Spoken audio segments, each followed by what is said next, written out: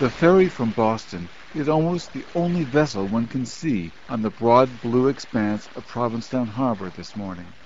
But this harbor was not always so serene. During most of the 19th century, it was filled with Yankee whaling and merchant ships. As whaling declined, many of the Portuguese sailors on those vessels stayed in Provincetown.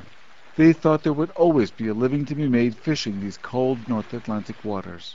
They could not know that eventually industrialized fishing methods would deplete that ocean bounty. 30 years ago, there were 70 boats in the Provincetown fishing fleet. Now there are just 12. It's really sad to see the fishing industry die in Provincetown because it was really the biggest part of the community. Today, Provincetown native John Vask is captain of a whale-watching boat for tourists. Like most of his childhood friends, Captain Vask's entire family is ethnically Portuguese, and like them, he had expected to fish all his life. I used to own a dragger in Provincetown, and the stocks got really dwindled and things were really tough, and I decided to change professions. Do you remember actually hearing Portuguese spoken? When I was a little kid, that's all I spoke was Portuguese, because my grandmother lived with us, and that's all she spoke was Portuguese, but through the years I've lost it.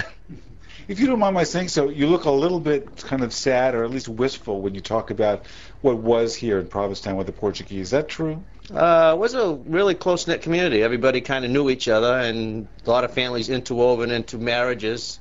It was just one big happy place back then.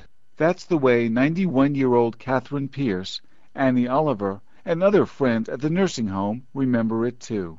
We were very poor, but we were very, very happy. Yeah, we lived in the towns where it was poor but good. This town has changed a lot, hasn't it? Yes, my Sidewalks. childhood days, a lot of changes. We had wooden sidewalks. They had a Portuguese dance every so often. The men would play banjo, and we all sang together. It was a happy, very happy life.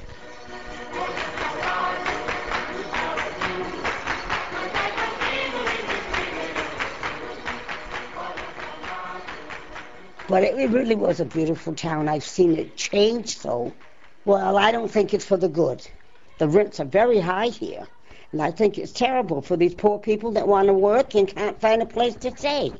I mean, it's gotten out of line, I think. For a century or more, the Portuguese of Provincetown lived alongside artists and writers who were drawn to the area's near magical natural light and its relative remoteness. There were some tourists, but the town was not considered a luxurious or easily accessible destination. But as roads improved and fishing declined, tourism, and then gay tourism, became the town's lifeblood. Real estate prices are now beyond the reach of most artists, and many Portuguese have moved away. It really was sort of a classic scenario of there not being enough to sustain a younger generation. Amy Worf McGuigan's father was a Provincetown native, and her mother was a painter.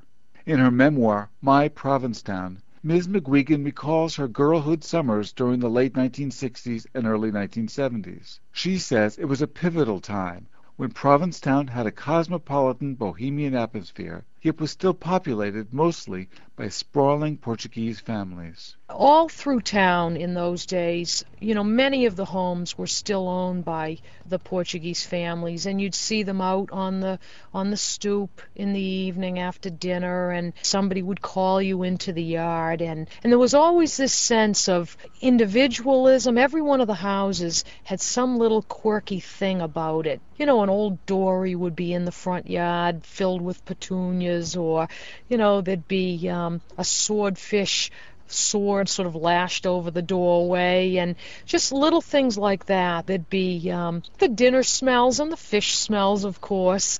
You just would meander in and out. Fish wasn't the only thing one could smell back in Provincetown's good old days, and it still isn't. Today, one can still catch the aroma of traditional handmade bread wafting out the screen door of the Provincetown Portuguese Bakery on Commercial Street, just as it has for over a century. Pastries, too. Here are fresh Portuguese meat pies being dropped into scalding hot oil to cook. The name in Portuguese is pastéis de massa terra. And they eat a lot of these in Portugal? Oh, yeah, a lot. Antonio Ferreira, the owner of the Portuguese bakery, was born in Portugal and emigrated to Provincetown in 1965.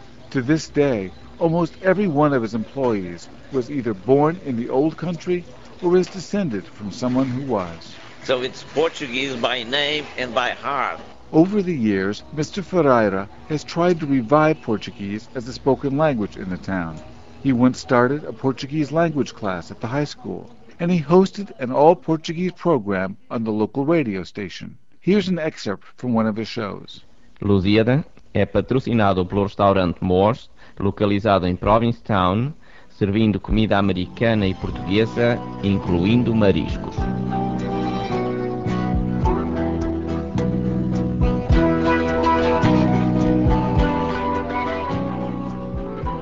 Both endeavors were short-lived. Although we still have every year the Portuguese festival. At that time everybody considers themselves Portuguese, and we are not as many numbers, but we are still as high in spirits as before. Some older folks, like Catherine Pierce and her friend Annie Oliver at the nursing home, recognize that the Portuguese Provincetown they once knew may be gone forever, yet they take a philosophical attitude. They say that the water, the light, the adventurous, open-hearted attitude of people in Provincetown are constants whose meaning will abide. And I still love it with all the changes we have. I love Provincetown, and this is where I want to die, is in Provincetown. I have no love for anywhere else. That's because you got me with you. This is Adam Phillips in Provincetown at the northern end of Cape Cod, Massachusetts.